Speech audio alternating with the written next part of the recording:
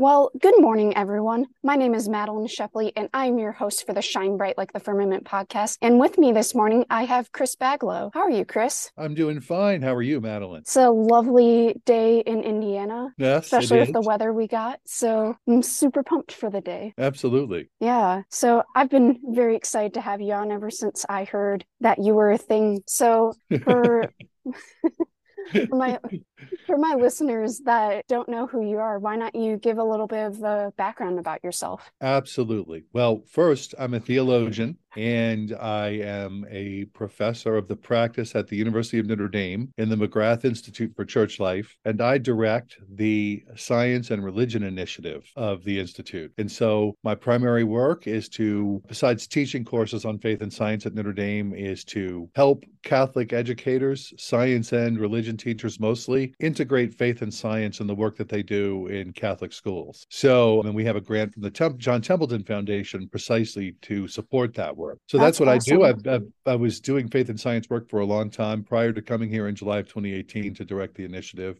including a book called Faith, Science, and Reason: Theology on the Cutting Edge. Ooh, that Yeah. sounds So, awesome. yeah. I mean, you saw how I was getting excited over some of the other resources you suggested before you hit record. Right, right. Okay, good. Yes, thanks. I'm so So, glad. so yeah, well, that is a very awesome endeavor to be in. But why not we take it back a little bit and where are you from? How did you get interested in this intersection and start there? Okay, well, I've been in academia for about 18 years. Cool. I defended my doctoral dissertation in 2000 and at Duquesne University and began teaching in the place where I grew up, which is the New Orleans area. So Okay. I'm New from New Orleans is Orleans. cool. My wife is from New Orleans, and our kids were born and raised there up until 2018 when we moved to here to Yeah.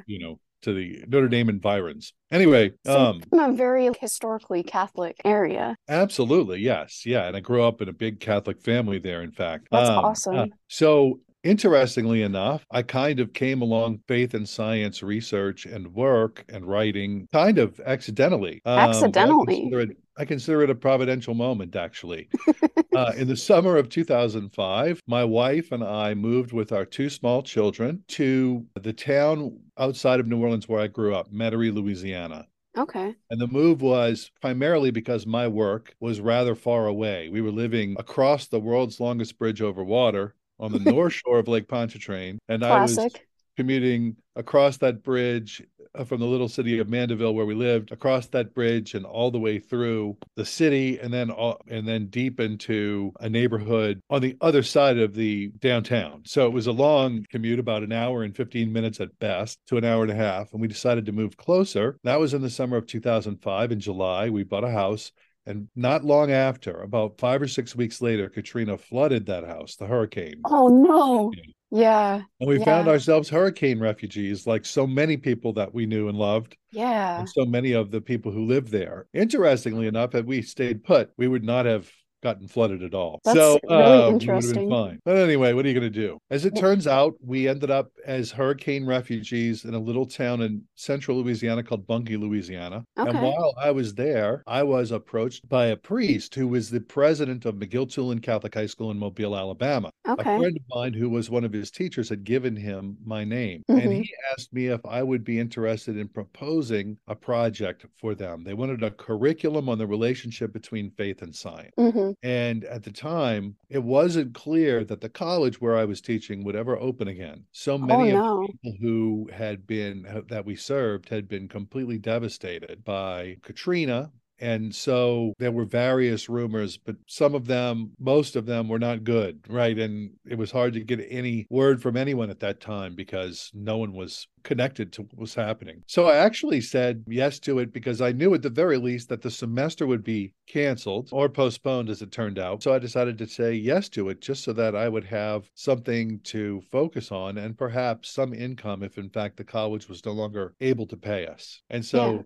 if that doesn't sound like very noble and admirable motives, I'm sorry. But it was actually a great opportunity that kind of showed up to me. And so, from a spiritual perspective, I thought, well, maybe God is calling me to do this right now. And so I did. Yeah. I spent 2 years creating that curriculum. It ended up being published as a textbook called Faith, Science, and Reason, which I mentioned before, in Yeah. 2009. So I spent 2 years writing it and then went through a 2-year editing process. And at the end of that, or at the end of writing it, we began to use it at McGill-Toolen High School as planned, even before it was published. But what we discovered was that the teachers at McGill were having a very difficult time teaching the material well and having a difficult time collaborating. The science teachers had little or no background in theology besides maybe perhaps their own catechesis growing up, and the religion teachers had no background in science. And so on the basis of that, in order to help facilitate their use of the material, we created a seminar called the Steno Learning Program for Secondary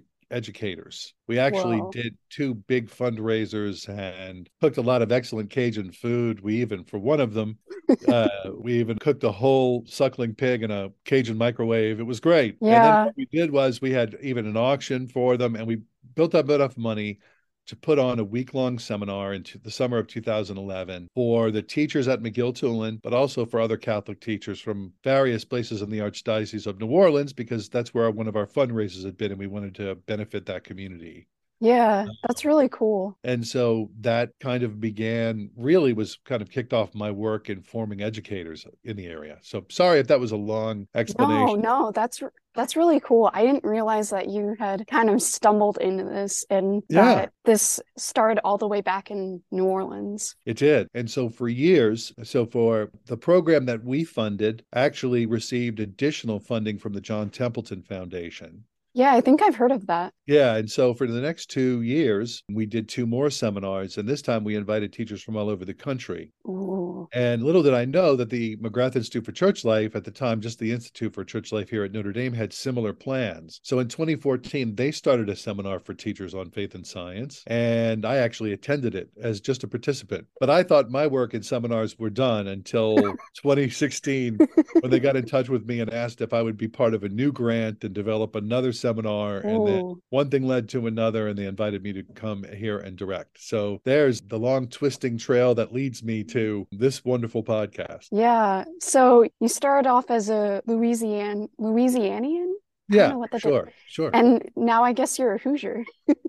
Let's say I'll always be a Louisianian, but I'm happy to make Hoosier what would be the Hoosier state home for a while. How's that? Yeah, I mean, Louisiana always makes deep impression on you. My parents actually lived there for a few years after they first got married. Excellent. And so they appreciate New Orleans and all that. Excellent. Yeah, where they lived? They lived in New Orleans? Yeah, they lived there in like the late 80s, early 90s. Wow. This was before I walked the earth. Right. Yeah. But they just always talk highly of their New Orleans friends and the Cajun food. And oh, yeah. I'm honestly shocked they haven't taken us there more. Yeah. Got to get there sometime. Exactly. I haven't been there since 2017. Yeah, this is the time of year to be there. I was there just a few weeks ago trying to enjoy some Mardi Gras and thaw out a little bit. So one of the things that was interesting to me as I kind of came to this, I wouldn't say like with a blank slate as regards faith and science. I knew some things I thought about a little bit, but what was surprising to me, I guess, was how many interesting things had been said and written throughout the church's history about the relationship between faith and the natural world, creation, and then also from there, how open the church was to the progress of scientific discovery and inquiry, and how many great Catholics, even saints in some cases, like St. Albert the Great, classic. Had been a pioneer scientist, had actually made huge strides in the sciences. I actually talked about him in a podcast I released in January around my birthday. Yeah. I talked about 25 Catholic scientists that people should know about from the past. And St. Albert the Great, of course, was number one. Oh, yeah. He's the patron saint of science for a reason. Right. Absolutely. Yeah. He was amazing. And so I didn't know any of that. Like I wrote my doctoral dissertation on St. Thomas Aquinas. Classic. I didn't know that his great teacher was one of the people who pioneered an empirical approach to the study of nature and actually did experiments or experimental things. I had no idea. I also didn't realize how much St. Thomas Aquinas wrote so much, I'm but how much of what he wrote was applicable to understanding how to relate things like evolution and our faith, and so many ways of thinking about how God acts in the world that doesn't push nature aside, but actually works in and through nature. All of those things were really not what I was focusing on when I studied Aquinas and when I wrote my dissertation. And so it was wonderful to return to all of that and just be deeply informed about those things. And so what I thought would be a one-off project was something that I enjoyed so much that it just slowly began to take more and more and more emphasis, you know what I mean, in my yeah. thoughts and my work, also in the activities I was doing and opportunities outside the classroom. At this point now, I was at Notre Dame Seminary when that really took off. That's the major seminary in New Orleans, not affiliated with the University of Notre Dame, but Yeah, same because I name. was gonna say, I was like, wait, Notre Dame, because the Notre Dame Yeah, I yeah. know is the one that's like an hour from my hometown. Right. Yeah, that's the one where I am now. But before this, I was at Notre Dame Major Seminary, and so I just kept finding myself drawn to do more and more and more research and get excited. I published a second edition of the textbook in 2019. Ooh, Yeah, and so now basically, what was my moonlighting and my temporary project has become my daylighting. It's what I do with most of my time. that's really awesome. Yeah. Now, when you said that you did your doctoral dissertation on St. Thomas Aquinas, and we know that as a doctor of the church, he has many, many writings on many, many things. Yeah. Did you have like a specific thing that you examined? Yes. So one thing that many people don't know is that Thomas Aquinas wrote many, many biblical commentaries. Mm-hmm. They think about the Summas, like the Summa Theologiae or the Summa Contra Yeah. Gentilis, and they think about those, and that's what Thomas wrote. But he wrote all kinds of things. And one of them was a lot of, in fact, they were his teaching notes because he was teaching scripture. And I had done some work on that in my master's program. And I thought it would be interesting to look at his commentary on St. Paul's epistle to the Ephesians, Mm. in which Paul talks about the church, and the theology of the church comes out over and over and over again in that. Mm-hmm. Well, I was wondering what kind of thoughts that stimulated in Aquinas in his commentary. And so basically I wrote my dissertation on the vision of the church in St. Thomas Aquinas's commentary on Ephesians, on the epistle to the Ephesians. That's So really as you can cool. see, not very much a faith and science topic, but that's kind of where I started. Yeah. And where did you end up doing, where was your doctoral program? Was this also down in Louisiana? No, it was at Duquesne University in Pittsburgh. Oh, so you've kind of been like all over the eastern part of Oh, the yeah, United yeah. No, States. I mean, all 3 degrees meant leaving New Orleans. I went to Franciscan University of Steubenville Oh, and yeah. graduated from there in 1990. And then I finished my master's degree at the University of Dallas in Irving, Texas in 96. And then went to Duquesne to study, which is not far from Franciscan University. Yeah. Went to Duquesne to get my PhD. So yeah, I bounced around a lot, but I thought my Midwestern days were over until I got invited to come by the university by the institute to do what I'm doing now. Yeah. God was like, you thought wrong. Yeah, right, exactly. Yeah. Yeah. Very funny. Yeah. Well, I'm hopeful that the Hoosier State is at least treating you well. It is. There are certain prejudices that people develop, certain ideas and stereotypes Hmm. that you hear your whole life, and then you wonder if they're true. And like for instance, that Midwestern people are very reserved and that kind of thing. But I don't find that's true of South Bend. I find that the people No. are very gregarious and outgoing. And of course, you're connected to a large community at the University of Notre Dame. So after 5 years, starting to have experiences I used to have all the time in Covington, Louisiana, which is where we lived for a long time, which is going to the grocery store and bumping into people I know, which is neat. Yeah, yeah. I love how you thought that Midwesterners were reserved. And I'm like, well, South Bend, I mean, it's Yeah, a iconic Hoosier college town. right, exactly. And And all the friendly people, folks that live here. oh yeah. Well, like heck, all the people I know from the South Bend area are very gregarious people. And Yeah. honestly, also another state in the Midwest that is definitely not reserved. If you've ever met someone from Wisconsin, Right, right. That's true. And I have.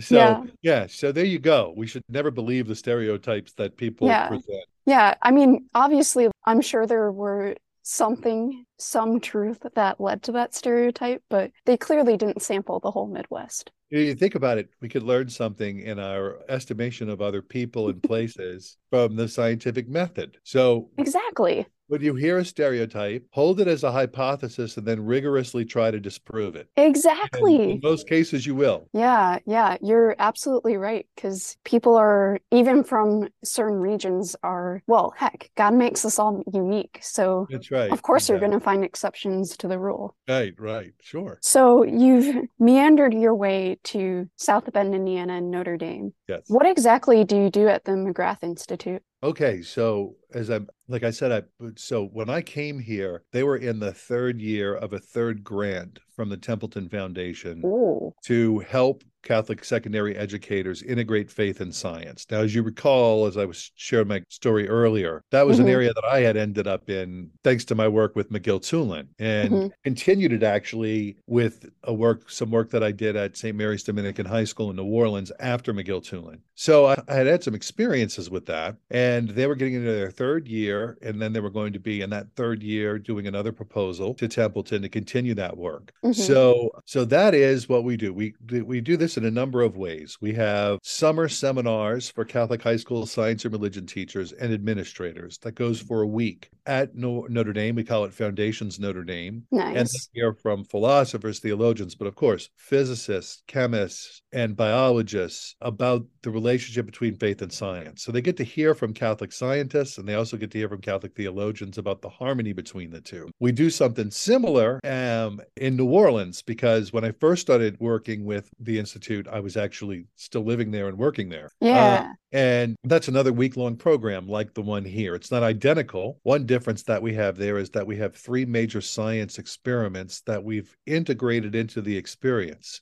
Ooh. So you've got the science teachers teaching their theology colleagues in the lab how to do science and guiding them through the process. And then you've got the seminar discussions of works like on Genesis and science or whatever else it might be. And the theologians tend to take the lead there. So really nice to watch them learn from each other and learn about the various and the different methods that science and theology have. I love that you do that, because I've always heard and believed that if you can teach it, then you know what you're doing. And so you're allowing these people that attend the seminars to teach their craft. Right. And we put a lot of emphasis, not just on hearing talks from experts, but on dialogue, which we do. We do have great presenters, but on dialogue with teachers and the team that's leading them. So we read things and then we discuss them, and it gives them an opportunity to begin to formulate the words that they'll need to bring it back to their classrooms. That's awesome. So that's very cool. And then we also do day-long professional development events all over the country.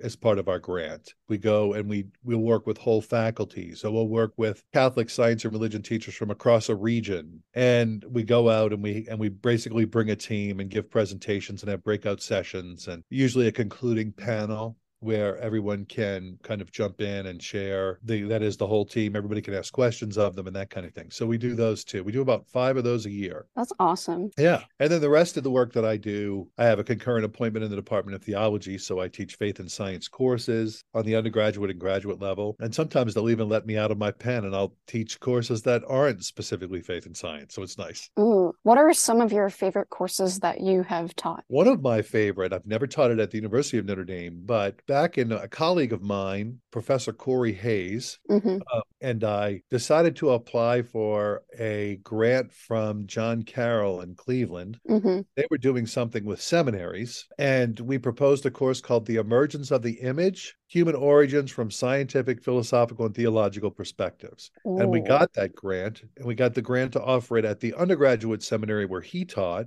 St. Joseph Seminary College, and also at Notre Dame Seminary in New Orleans where I was teaching. So one semester we did it at St. Joseph Seminary College, the next at Notre Dame Seminary. That really has become the area of most fascination for me. I'm even doing a directed reading right now for a grad student on human origins in light of faith and science, from both the faith and the science perspective. So that was probably my favorite course. It was one of the hardest to teach because it involved a lot of research that I hadn't done, but it was also one of the most rewarding. Yeah, I bet that definitely sounds really cool. I Yeah, mean, it allows you to kind of, we know what the science says, and we know, heck, if you read the catechism, you right, can extrapolate meaning from the origin stories in Genesis and what they say about the human person. right, And both exactly. of those perspectives are very important. Oh, yeah, yeah. No, so seeing them and how they can equally inform each other is very important. The kind of the motto that I follow that I first discovered way back when I was just trying to begin to research and write the first edition of the textbook. So this is back in 2005, maybe 2006, and it was less than a year after St. John Paul II died. But Yeah. I discovered a quote from him from a letter that he wrote to the director of the Vatican Observatory.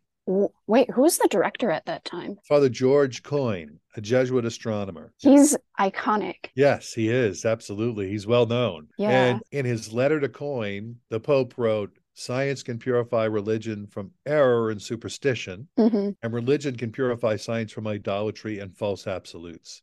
Ooh, Each can draw the other into a wider world where both may flourish." that, I always try to use that as the bar or the standard by which I measure the work that I do with teachers. yeah. If it's going to be helpful for religion teachers, their encounter with science should be one that helps them see most deeply what the Catholic faith is, but also how to relate it to the natural world truthfully and well, right? Yeah. And for the scientists, for them to be able to see that the empirical study of nature is not the be all end all of all knowledge or the only form of knowledge, as some would have it, Yeah. but actually that there's a wider, more transcendent kind of knowledge that theology and philosophy engages. That's an important context for modern science. Yeah, and that honestly reminds me of, so last semester, one of the priests here in Muncie, he Mhm. would do these things called Friday Formation, where a bunch of us would get together on a Friday night and he would teach us about various different topics from a Catholic perspective. Last Yeah. semester, the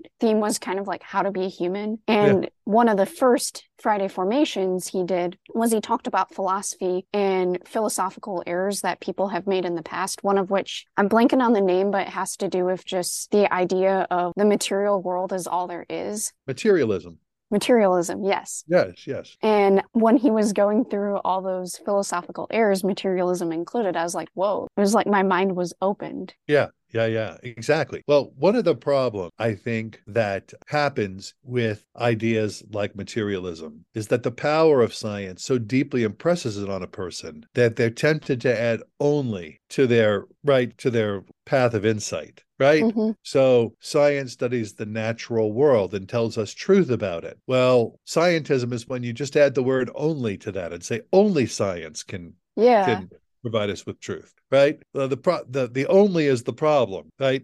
Not the idea that science can provide us with truth, but that yeah, only science can do that. Only that science in the way we define it now as the empirical study of the natural world, the methodical study of the natural world. yeah. Yeah, that's very true because there are different things that are true that you cannot use science to figure out. You Sure, know, absolutely. for a silly example, to find out what my favorite color is, you can't use science to figure that out. You have Right. to ask. Sure. And it becomes even more universal and pressing than that.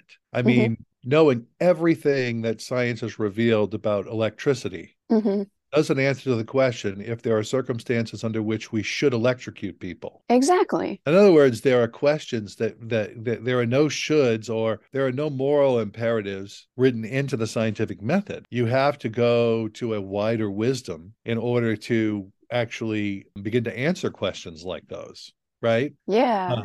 Yeah. So you need to draw on religious tradition. You need to draw on the insights of great thinkers like philosophers great ethicists. And these are real forms of study in themselves. One of the refreshing things that happens in our seminars is that you'll find science teachers sometimes surprised, but happily so, that their religion colleagues are not just about creating paper mache butterflies in religion class and talking with students about how they feel about God. What they're actually doing has a real method to it. It involves serious thought, serious discipline, and is something that can engage a person for a lifetime. Oh, yeah. And vice versa, it's very exciting to watch the religion teachers see that science is not just simply cold and impersonal, but can inspire awe and wonder. Oh, yeah. So when you put those together that way, you're expanding the horizons of both. You know what I mean? Yeah. It kind of reminds me of how back in, I think it was the late 19th century, around the time that electricity and magnetism were Yeah. being really formulated, a lot of the leading scientists of the time, they were like, oh, like we've figured out all the laws of physics and all that. And from here on out, we'll just be refining things, and Yep. there isn't anything new to be discovered. And then you have the theory of relativity come on hand, you have quantum mechanics and all these Yes. other really cool theories, and it just goes to show that there's always more to learn. Absolutely. And we haven't mentioned this yet, but as I told you before we started, Hmm. I recently did a free video series with Word on Fire. I had the word free because it's not behind a paywall or anything. You can find it on YouTube, Yeah. called Wonder, the Harmony of Faith and Science. Yeah. And the first video is called Light from Light, Scientific Enigmas and Theological Mysteries. Ooh. And in that first one, it's kind of getting to the point that you were making. In the first one, what I want people to realize is that, the more science discovers, it just seems to uncover new horizons, right? Hmm. And sometimes it reveals things like, as you know, the wave particle duality of light that simply cannot be adequately imagined or comprehended by the human mind, right? Hmm. In much the same way, faith involves paradoxes and mysteries. Hmm. Like, this looks like bread and wine, but it's really the body, blood, soul, and divinity of Jesus Christ, Heck right? yeah, it is. Yeah, Jesus Christ is fully God, but he's also fully human. He Yeah. doesn't lack anything that makes us human, right? In his incarnation. God is one God, but three divine persons, unlike you or I, which is one One. human being, one person, right? Yeah. So people who might look at theological things and say, oh, that's misty, murky, you know what I mean? And even go to words like superstitious or that kind of thing, don't realize that in the natural world, there are real paradoxes too, and that they have things that boggle our minds in both. So they're not Exactly. so different from that perspective after all. Yeah, yeah, that's honestly just blows my mind Yeah. because Super cool stuff. yeah, it always just reminds me of how we are meant to be lifelong learners in Yes. whatever field we go into, but also just we should, always be reading stuff and learning new information Right. because life just isn't exciting if you're not learning. Right.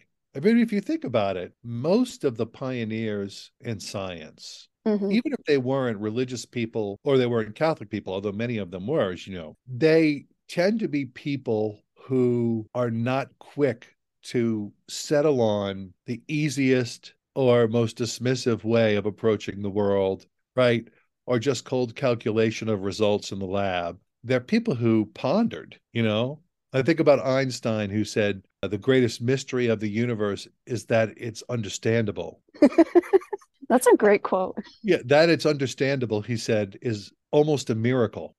That's great. I mean, because it shows that he was able to do pioneering, incredible things and helping us understand the universe. But he did it from a vantage point that kept the horizon beyond open. You know what I mean? To things that were more, you know what I mean? And asking Yeah. questions that go down to the very why of Yeah. things. Yeah.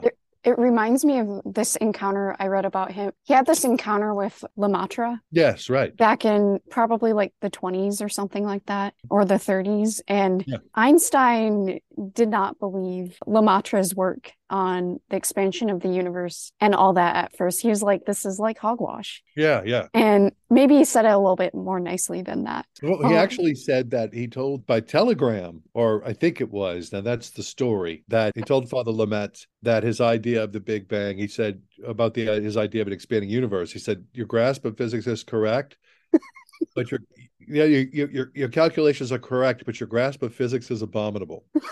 Yes, I remember that. And But when I read that, I laughed. But going back to his humility, he ultimately accepted that we live in a dynamically expanding universe. He actually showed that by going to a presentation by Lemaitre at a scientific meeting and sitting in the back of the room, but also leading a standing ovation.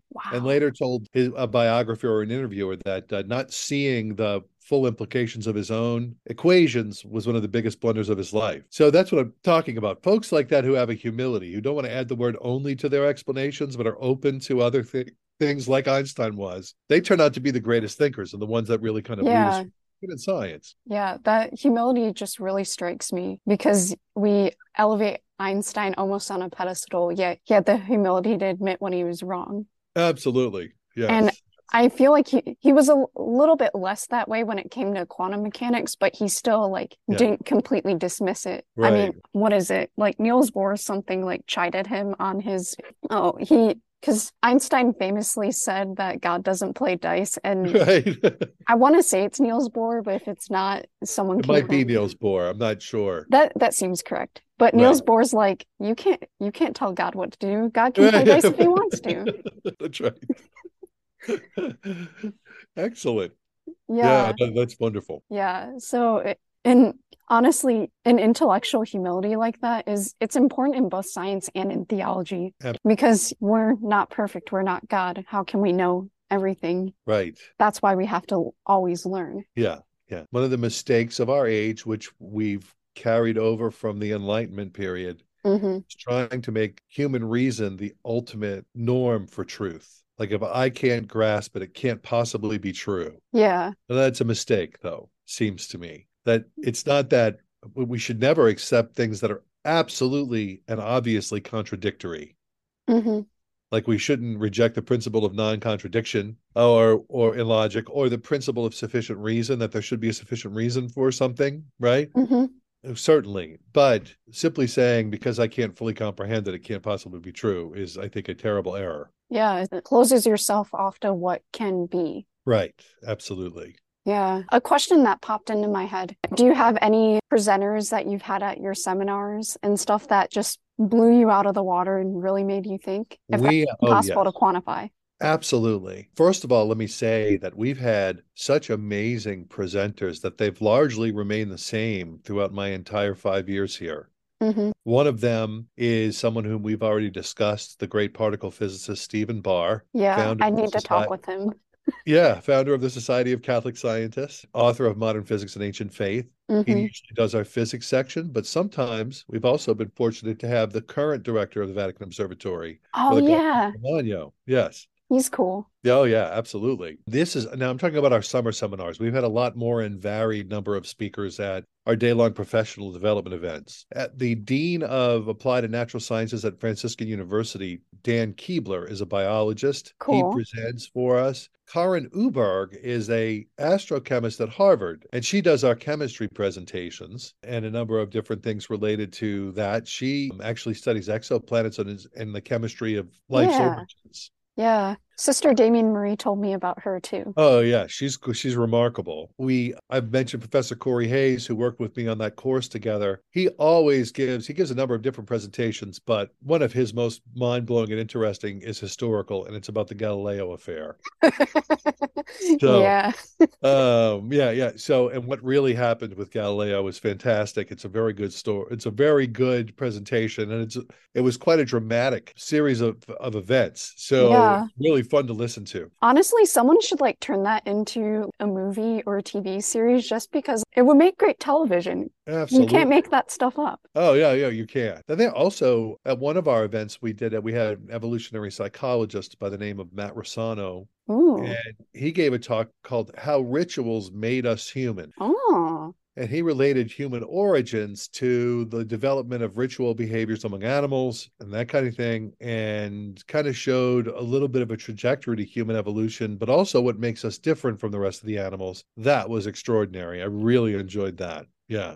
Yeah, because that's something that I think the Catechism talks a little bit about that, where what separates us from the angels, what separates us from animals, and what we have in common with both. Right, right, right. And we could even say from the other animals, because certainly no problem from the Catholic perspective to say we are animals. We have an evolutionary history, Hmm. that kind of thing. Actually, I'll share one of my now. So I try to say, you were talking about humility before. Please don't take this as arrogant, but one of my favorite talks that I've ever given, I gave as a keynote at the Society of Catholic Scientists meeting in 2021, Oh, and it was called ET in Catholic Theology. that So sounds so fun.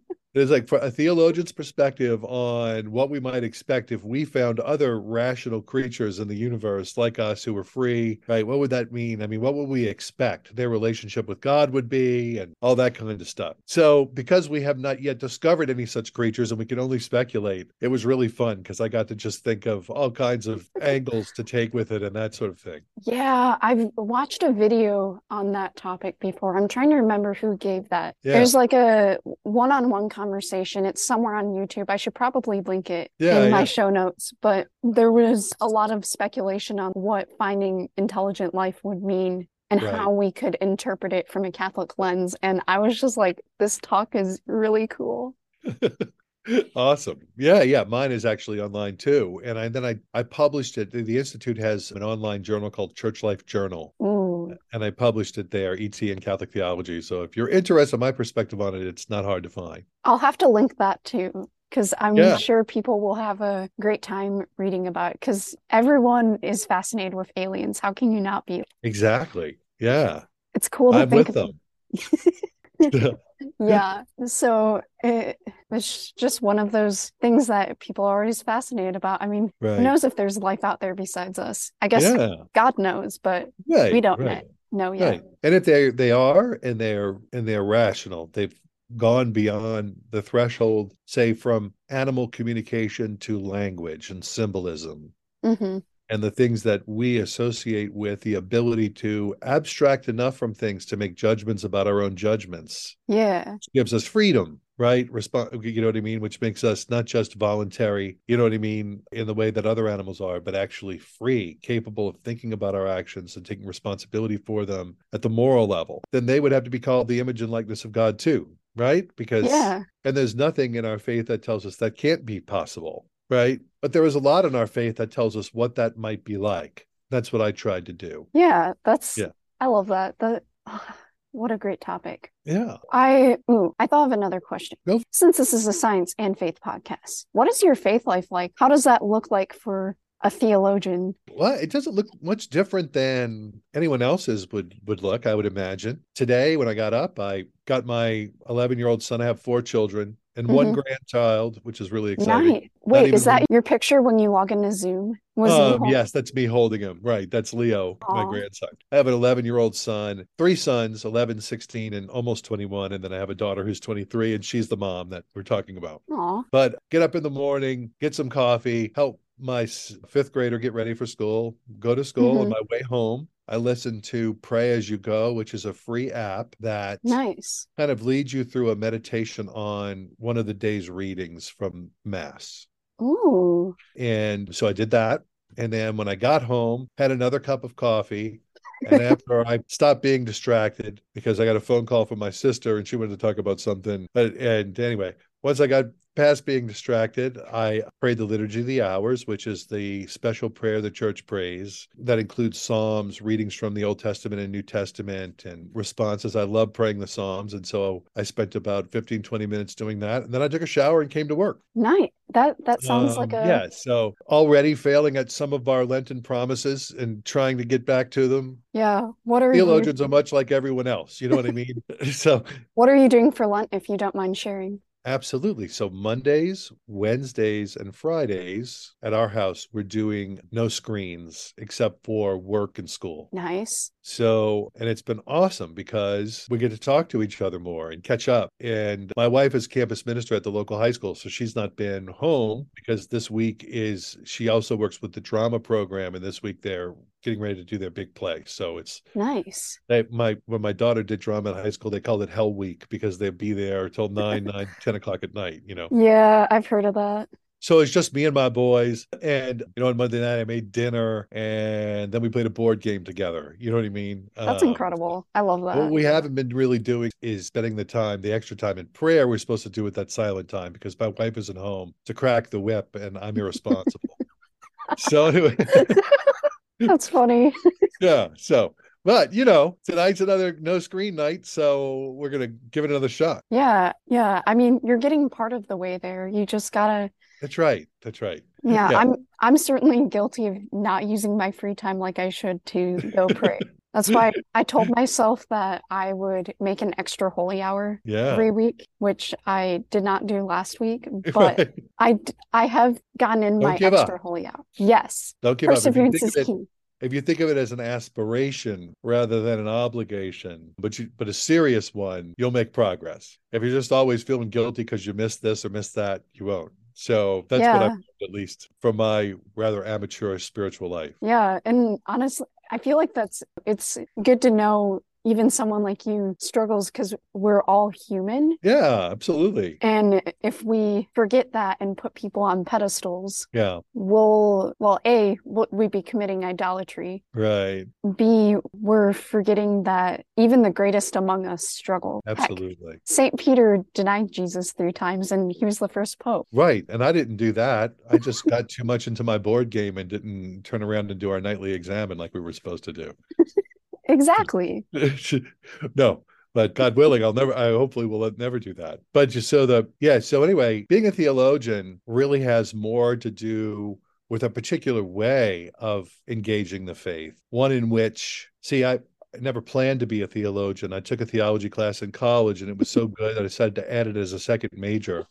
I Incredible. was going to be a psychologist, but what I discovered was that I had so many questions and I was thinking about those more and more and more. And I was thinking about, say, getting my master's in social work or becoming a general counselor less and less and less. And that kind of showed me, okay, well, maybe this is the right path for me, you know? Hey, we gotta love when we just stumble upon our callings. Yeah, absolutely. As you can see, I have to stumble on things like Hurricane Katrina has to push me out of my home and all those, like I said earlier, for me to Yeah. actually find out where God wants me to go. Yeah, it really kind of hits that God can use all things for good, even if they're horrible, like a hurricane. Yes, absolutely. In fact, going back to that I told you about that film series. Hmm. I mentioned the first video, Light from Light. The last one is called A Window on Salvation, Mathematics and the Mystery of the Incarnation. And it's about the North Rose window of Chartres Cathedral and how it basically depicts how God writes straight with crooked lines in history. So Ooh. just the idea you have there. So Yeah, wow, that sounds inspiring, and it would be a good waste of my time. Or, well, it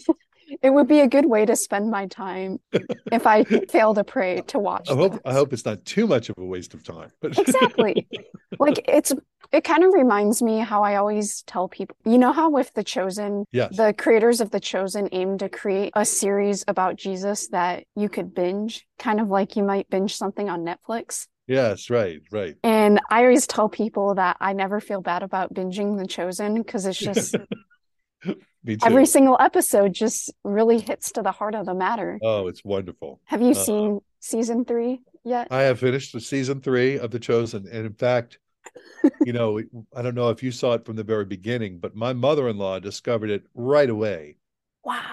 And that was in the middle of the pandemic, like spring Nice. of 2020, and everybody was stuck at home. And it may have kept my sanity being able to watch that because it was such a crazy and difficult time. Yeah, I see. A couple of weeks ago, I watched the season finale for season 3, Yeah. and that episode I had so many revelations, and it just really connected with me. Yeah. Great And stuff. I loved the scene of Jesus walking on water and Peter kind of just going off on a rant on how Yes, right, frustrated. right. I was like, me and Peter right now, like, Boom. Yes, great stuff.